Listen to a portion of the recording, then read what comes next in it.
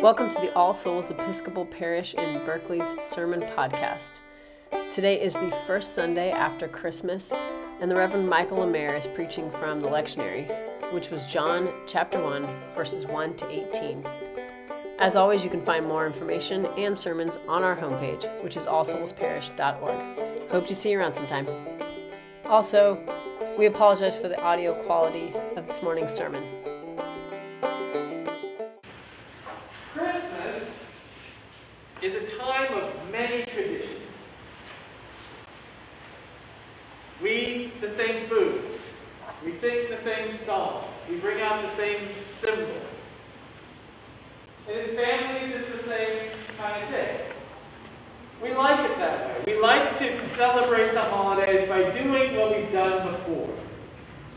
Which is, of course, why Episcopalians love Christmas. Right? We get to do it the way we've always done it.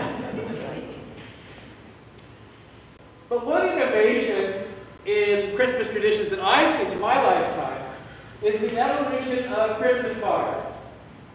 So it used to be you'd get like a nativity scene, or a Santa, or a snowman who would say Merry Christmas or Happy Holidays. But now you get pictures of families. People send you pictures of their holidays, but especially they send you pictures of their kids. And I like to get them at this point because my friends are more my age. Increasingly, their pictures get smaller and the kids' pictures get bigger and bigger. And the other day, I got one from my best friend growing up, Bill. And there's his son, staring back at me, and it's Bill. He looks exactly like him. It's just so stunning. It's like, this is like a class reunion in reverse. You know when you go to a class reunion and you look around and everybody's like, everybody's so old, right? You can't believe it. Here it is. Everybody's getting younger all the time, right? They look exactly as you remember them. Well, maybe not exactly, but it's like that notion that history doesn't repeat itself, but it certainly rhymes, right? So you see these people and gosh, you know, it's not just their image.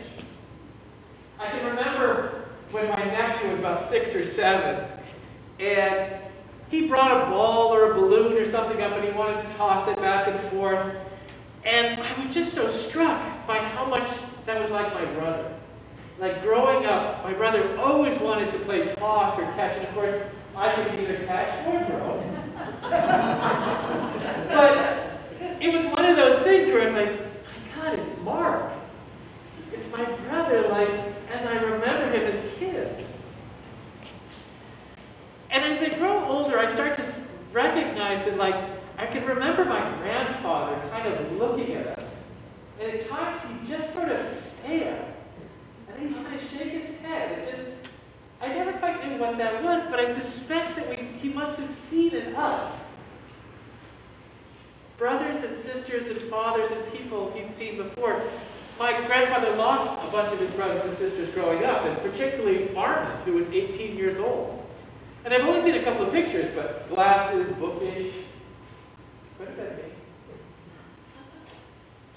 We have one picture in my family of my great-grandmother Mabel. It's the only picture we have.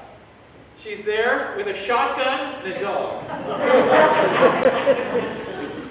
And for the life of me, she looks like my Uncle Dick in a house dress and wig.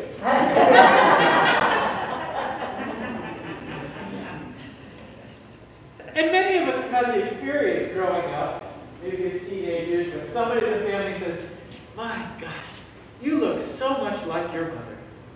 You look so much like your father. And at that age, it just further confirms that adults are stupid, right? Because obviously you don't look anything like your parents. Nor do you act like them, nor do you aspire to. But time passes.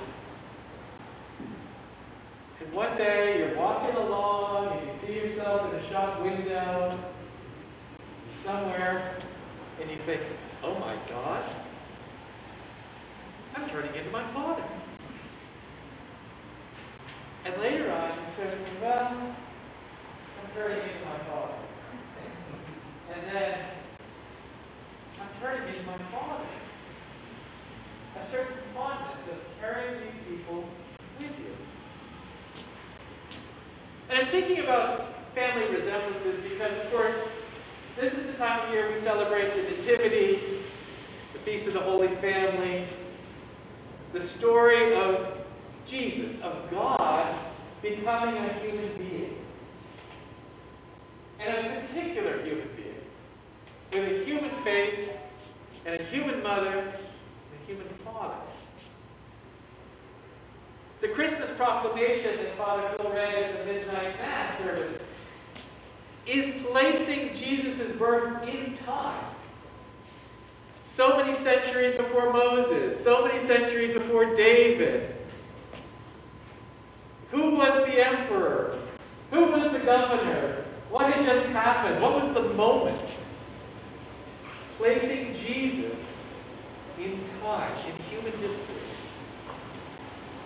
And of course, this is a scandal of particularity, right? How can the creator of all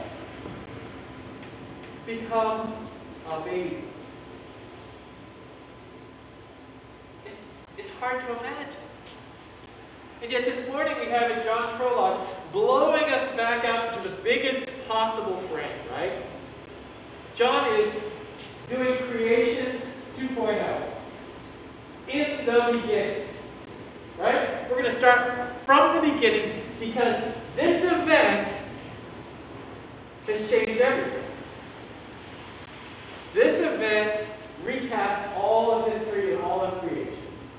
Because in the beginning was the Word, and the Word was with God, and the Word was God. And the Word became flesh and dwelt among us. And those who received Him, He gave the power to become the children of God.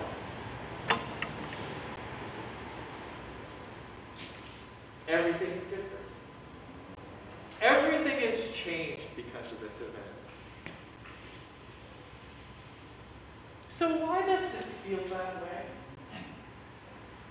You know, we find ourselves at Christmas here, 2,000 years on, and it seems like this event has happened, and we ought to be getting closer to the kingdom of God, right? We all ought to be becoming more loving. It seems like we should have made more progress, and yet it sort of feels like everything's going to hell in a handbasket. I mean, and it's not just Omicron and the pandemic and the political division. I can list all the stuff that goes on, climate change and so on and so forth, but it gets this feeling like whatever crisis we're in now, when that's true, we have 4 more to jump over. You know, it gives you kind of a sense of dread. And so with Joan Didion's passing, I was recalling the William Butler Yeats poem, The Second Coming. What rough beast slouches towards Bethlehem to be born, right? We're all living in dread of like, oh God, now what? Because it feels like chaos is becoming more and more the norm. And we're people of story, right? And we're always trying to sort of fit the chaos of the story into the narrative, right? It's just as hard as sort of fitting God into the baby. How do we make this all fit? So you can see my task this morning in coming up with something hopeful is challenging. So I turned to Michael Curry, the bishop, presiding bishop, his Christmas message this year. And he opened it up by saying, you know, early Christians saw their vocation as loving the way God loves. To love the way God loves. Simple, right? Easy to understand. But one more thing that I'm failing at. It seems like this aspirational high bar. Oh gosh, how do I love the way God loves? But I realized that one of the things that we're given in today's readings is this understanding that the coming of Jesus into human history has made us the children of God. As Paul said, we are children by adoption. And as children, we are heirs. And so, we resemble God. We rhyme with God. We are made in the image and likeness of God. So this idea that somehow we would love the way God loves is not a task. It's not something we have to try to do. That light is enkindled in us. Because we come from God, and we return to God, and we belong to God, and we are God's children.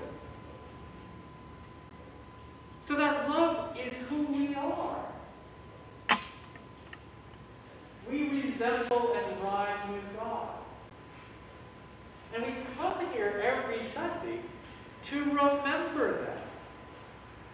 You know, we come to this table, and as Augustine says, behold who you are, become what you receive.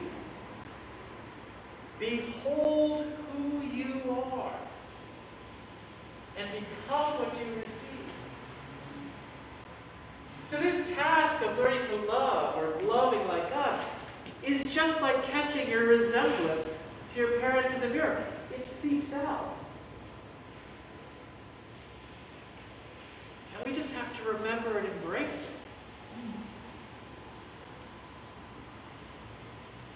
Because you've got to take this love and this light and go out into this darkened world.